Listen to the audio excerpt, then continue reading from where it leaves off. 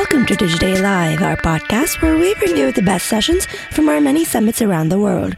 I'm Aditi Sango, and today I'm bringing you an episode from the Digiday Future of TV Summit we recently held in California.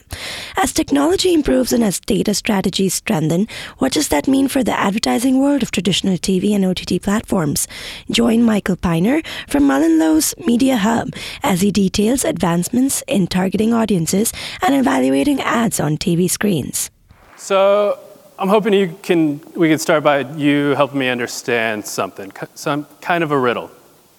Linear TV viewership is obviously going down. Everyone talks about it. Yet when I check the earnings reports for all the TV networks, their revenue is going up. And when I talk to buyers, it's demand still there, prices are going up. What's going on? Why is that happening? Well, I guess simply put, television works. Okay. And it works really well. And historically, I think that's part of the problem. And not only that, I think TV works.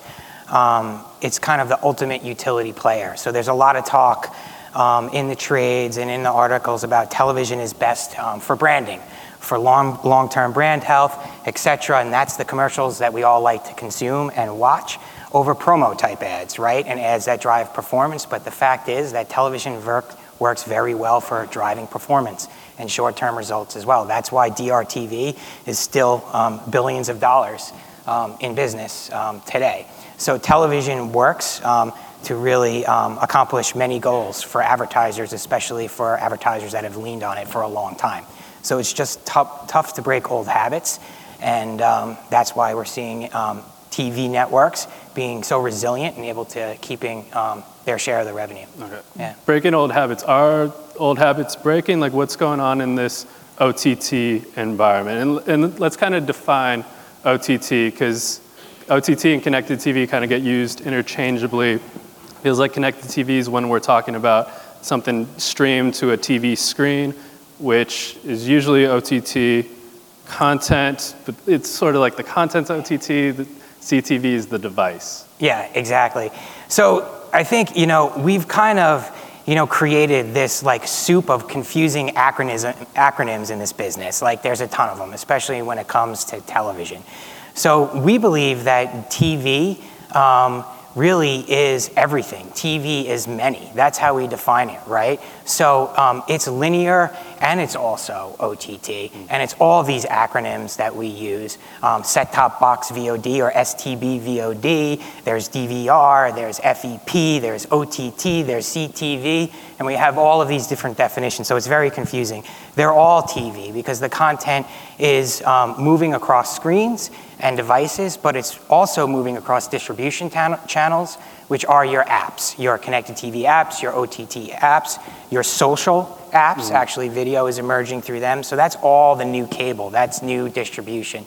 So really, it's all TV. But what is most confusing in those acronyms is really OTT and connected TV. A lot of people are using OTT to define or talk about connected TV, and I think connected TV is within OTT. So OTT is premium video content, right, that's consumed outside of a traditional cable subscription or free over the air on any device. Connected TV is an internet-enabled connected TV that you're viewing content on. So that would be the difference. Okay, and like if we're talking about OTT and it's either actual TV content, like I can stream This Is Us or Monday Night Football to a device just like I can watch it through a cable box. Or it's TV quality content. It's Hulu originals or CBS All Access, those kinds of shows. Why is it that TV advertisers are sticking with linear TV? Or maybe I'm wrong. Maybe they are inching into the OTT space. Yeah, I think they are. I think they're inching into the OTT space. And I think, it goes back to what I said is that television works. And so that's part of the problem. So I think, I like to use really an analogy for this. And so, television at its peak was like a multi-lane super freeway that you could drive down and you could pick up like all your audiences, and it was relatively flat, right? So it was like the 405 at 3 a.m. without construction. basically, and you could zoom down that, right? But then the advent of really mobile and mobile TV apps and then connected TV, really around 2014, 2013, right? After television's peak at the end of the last decade, we really started to see cracks in the road appear, right? And it was relatively easy to start to fill those cracks by including some FEP and then some Hulu, right? And then those cracks turned into crevices a couple of years later, like in 2016, 2017. And then you started seeing, connected TV. That was really the rise of connected TV. Okay. And it's no coincidence that Netflix in 2016 doubled the amount of their originals. Same with Amazon Prime, and we see a lot of eyeballs started moving to connected TV, and television started to lose a lot of those eyeballs. So the cracks started to turn into crevices, and these are missing audiences, right, in the highway. And now, the last couple of years, we're seeing those crevices turn into potholes, right? And those potholes, cracks, and crevices all need to be filled with these different screens and these different digital apps that are serving video. And so when these first started to appear, I remember it was 4 years ago that a very smart research guy at IPG, I was at Magna at the time, leading investment for Magna, and this was the first time that I saw a reach frequency curve broken down by age break, where in other words, you looked at the adults 18 to 49, which is the money demo, and you started looking at the frequency of exposures. Not only was the reach declining, everyone's familiar with the reach curve, but you started looking at the frequency of exposure when you broke 18 to 49 down by age break. And so those audiences that were over 50 were seeing the ad 10 plus times. It was into the teens. And then you had really the 35 to 49 where it was in the high single digits. And then you had the 25 to 34 where it was in the low single digits, right? And then you had the 18 to 24 where it was maybe one time, and then under 18, not at all. They were completely missing. Now that was 4 years ago. And so that has gotten actually worse. The older audiences, it's much higher. It's into the 20s. And then you have even less on some of those age breaks that are in the middle. So really that has become the problem. And I think diagnosing that problem now is where we're tapping into what I call the 3Ds, right? Your DMPs, your DSPs, and your data stacks, right? And there are third-party solutions out there that are really, and I think the fellow who was on before was talking about it, and it was really understanding the unduplicated frequency of exposures across linear and across digital that really need to understand what is happening with the linear TV buy and how to fix it, right? And that is really difficult. It takes device graphing, and it takes resolving for identity, an online identity, a linear identity, and an offline identity, which is very difficult. So there's been a lot of progress in the past couple of years resolving for that. And I think this is when we move past our standard cross-channel planning tools and really dig under the hood to really understand that uneven distribution and exposure. And it's not just age break, it's also an audience. This is where it gets really interesting when we look at either custom audience segments for an advertiser, or really just looking at it between heavy TV viewers and light TV viewers, or different standard audiences that we may want to look at, families, new homeowners, et cetera. We can see the exposures by different audience and really use the different digital screens and apps that we're talking about to really fill in those crevices, cracks, and potholes. How are you able to do that? Because Jesse and I were kind of talking earlier about some, platforms or programmers share some data, but they don't share all the data. And so I imagine that can kind of create potholes when you're trying to deduplicate audiences or ensure that you're reaching incremental audiences. Yeah, that's one of the reasons why this is so complicated, and it takes large data sets to do this right. And sort of whoever you're working with, it becomes about digging deeper into what viewing data sources do you have, right?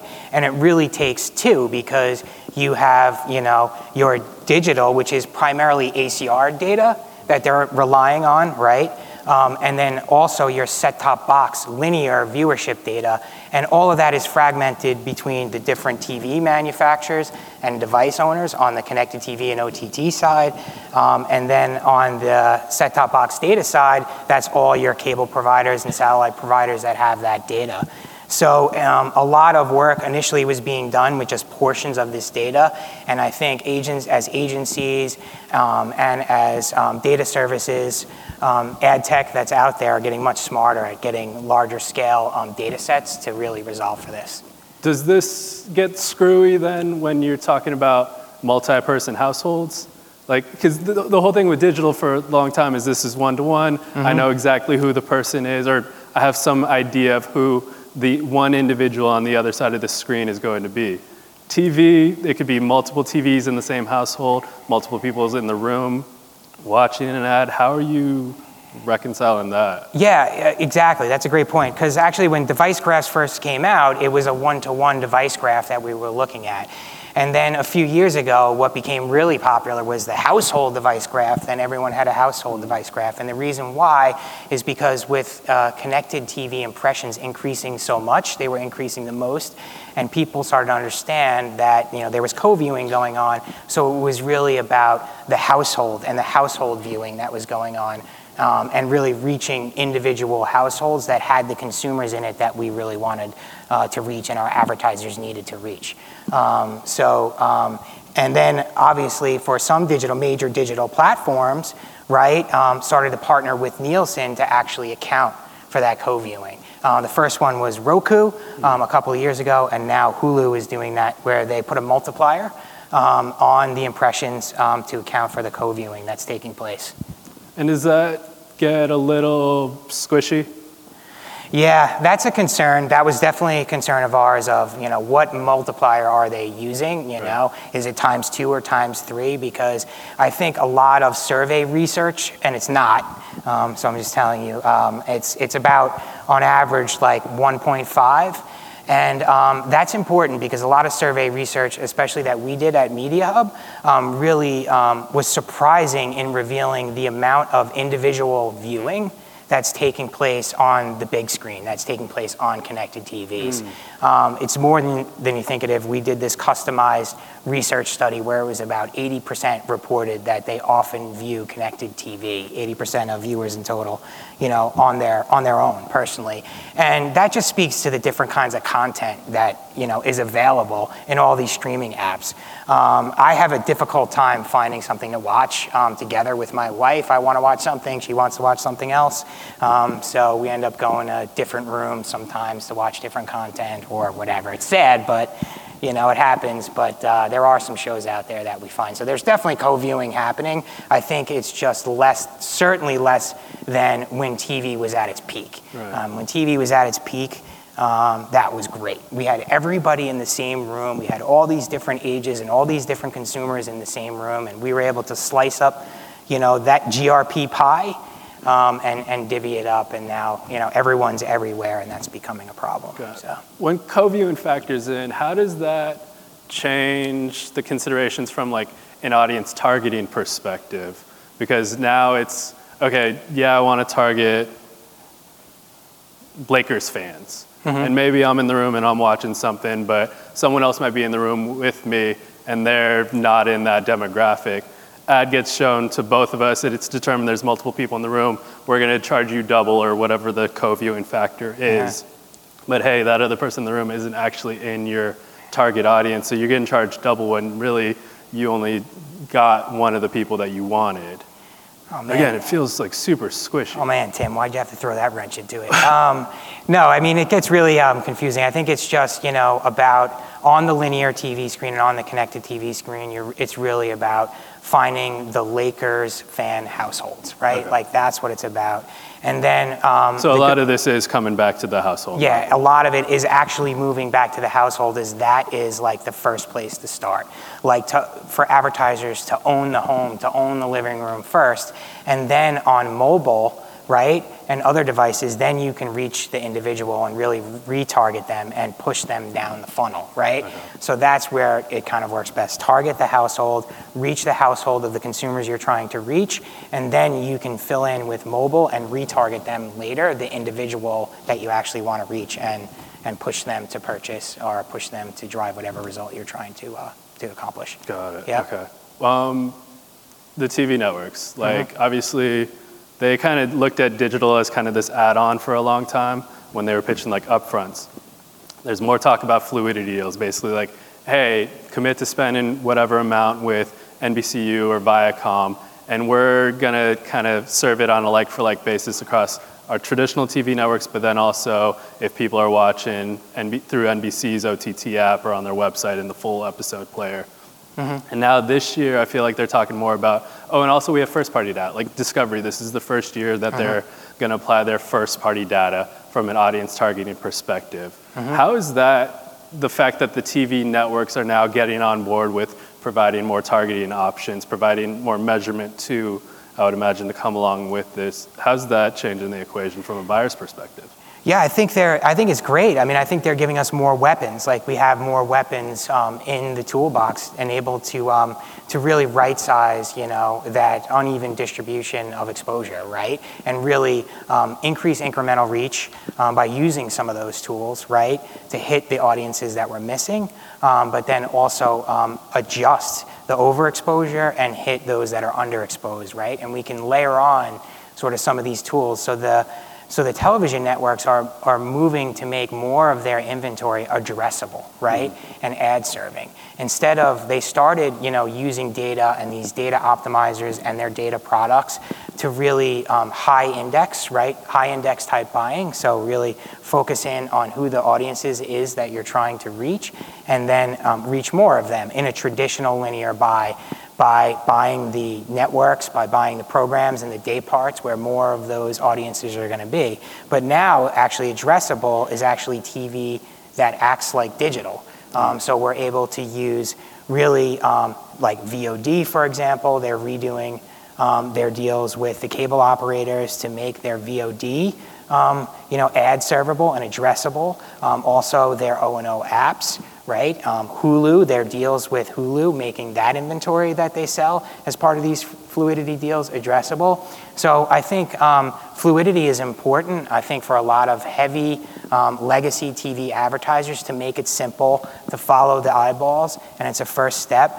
But I think really it's important for us as agencies and advertisers to really diagnose the problem, right?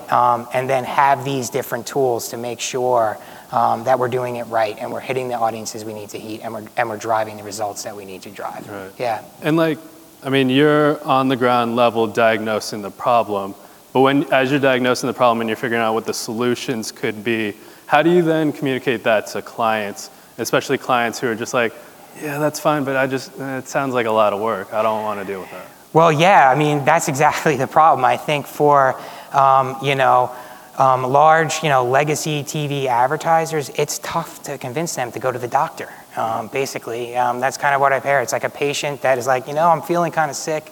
I don't know, but the solution is just more GRPs, more TV. Right. Really, it's not. It's getting them, convincing them to go to the doctor and really get the diagnosis, right, and get the script and what that is. And that it is a lengthy process. Right, sometimes to really understand that, to really look under the hood. What are kind of the big stages in that process? So I think really, number one is understanding, the consumer that you're trying to reach, right? And it's not about we want to reach all of these different devices, right? We're not targeting devices. We're targeting people. We're trying to reach people. And so who are your highest value audiences, right? Who are the consumers you're actually trying to reach that would drive business results? And then how do we define them? What data sets do we use to define them? And I think that is the most important part, and that's the beginning, and that's the toughest part, right? And you go down a rabbit hole really quickly when you start to get into this conversation, because linear TV is about mass reach still. So yes, we can do better than adults 18 to 49. We can do better than adults 25 to 54, but we don't have to get so precise that we're only targeting, 2 or 3, million people by layering. And you go down that rabbit hole very quickly. So when you're using linear TV, just make those definitions still scalable, right, in the audiences that you're trying to reach. And then when you layer on the other more precise tools that you have in the toolbox, and that starts with linear TV addressable, household linear addressable, you can still find younger audiences and different audiences with linear by using household addressable first, and then using OTT addressable, mobile and desktop, and also connected TV on top of that, where you can really hone in. So I think making these decisions, understanding the data sets that you want to use, the partners you want to partner with, like that is, it's just hard to get started, really. Right. Yeah. With all these potholes on the road, the road just sounds like a really, really rough place. Are there any clients who are like, nah, I'm gonna take the metro, I'm not gonna deal with this? Or is everyone pretty committed to, let's just figure out how to fill in these cracks and potholes? Yeah, all the time that happens. Yeah, a lot of clients, unfortunately, will just do that. And I think where we have success is just, using the macro trends in viewership, time spent, the distribution of impressions across screens, right? Your cross-channel tools, planning tools that have been around for a long time, to sort of just get that initial overview, and then use some of these tools to just sort of patch over the road, but not really fill it in. And so I think we've been very successful at doing that as agencies, but we really need to, this is getting more and more complicated. These holes are getting bigger, these missing audiences, and I really think we need to get under the hood more and partner to understand, exposure, right? And to really do it right. To get the best bang for your buck, really. Yeah.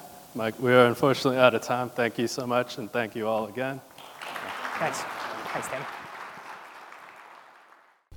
That's all for this episode. Thank you for listening. If you liked our show, then please subscribe to iTunes, Spotify, or wherever you're listening to this podcast. I'm Aditi Sangal, and I'll see you next week with a new episode.